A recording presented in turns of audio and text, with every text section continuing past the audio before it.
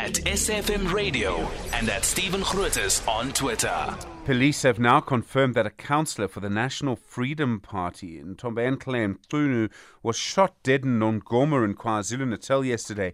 She was with a child who was also badly hurt. That child is now in a critical condition in hospital. Can you imagine? Canaan Mdletshe is the Secretary General of the National Freedom Party. Canaan, good morning and thank you for your time. Good morning, Stephen, and good morning to the listeners. How many attacks like this have you seen on your councillors recently? I mean, to lose a councillor in this way is awful. Quite frankly, it's the second attack on our councillors in the space of 2 weeks. Because last week, our councillor in Nongoma as well, Councillor Ntombenhlo Mchunu, was attacked 2 times. She survived both attacks, but her family members were injured. Some of them are still in hospital. And as we have mentioned in the intro yesterday, then it happened to Councillor Mchunu, and we are devastated as a political party. Do you know why this is happening? I mean, this is a large number of attacks. It's happened particularly in your members of your party, members of other parties too. But it seems that your councillors are among those who are being targeted. I mean, I don't know how else to say it. It's very sad, Stephen, and we don't really know why they are under attack. But our feeling is that in Nongoma in particular, you know that a couple of months ago, the bloc of the NFP, ANC, and FF took over the municipality. And on the very same day when we took over the municipality, threats were made publicly so by senior leaders of a certain political party. And a few weeks ago, there is a voice note, a 30-second voice note, when a particular individual is calling on men in Nongoma, particularly to stand up and make sure that they reclaim Nongoma municipality, because he says that it belongs to the IFP. And that voice note has been given to the police, and we are hoping that they are working on it, because the message is clear on that voice note. A person is saying they are not going to allow their municipality to be stolen from them.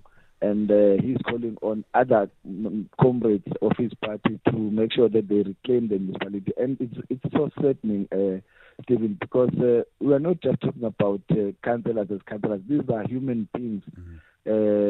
Comrade Mchunu was a grandmother, a mother, a widow. So it's devastating because, as you have mentioned again in your intro, that a small child is fighting for his life after he was also shot by these gunmen, and we are certain as the political party, and we are hoping that law enforcement authorities are going to play their role in ensuring that the perpetrators are brought to book. I can hear that you're choosing your words very carefully, Canaan, and I think you're probably correct too.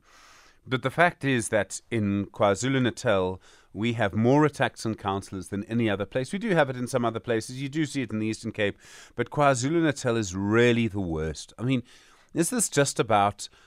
is there a different culture of politics? I don't know what it is. Is it about the fact that there's the IFP and the NFP and the ANC? Is it something else? What would it take to change it, to stop these attacks on councillors? And I realize that everyone can blame everyone else, but that's not very constructive. You are quite correct. It is difficult to say why KwaZulu-Natal in particular has got this culture where we don't seem to have some guts to sit down and talk if there are issues.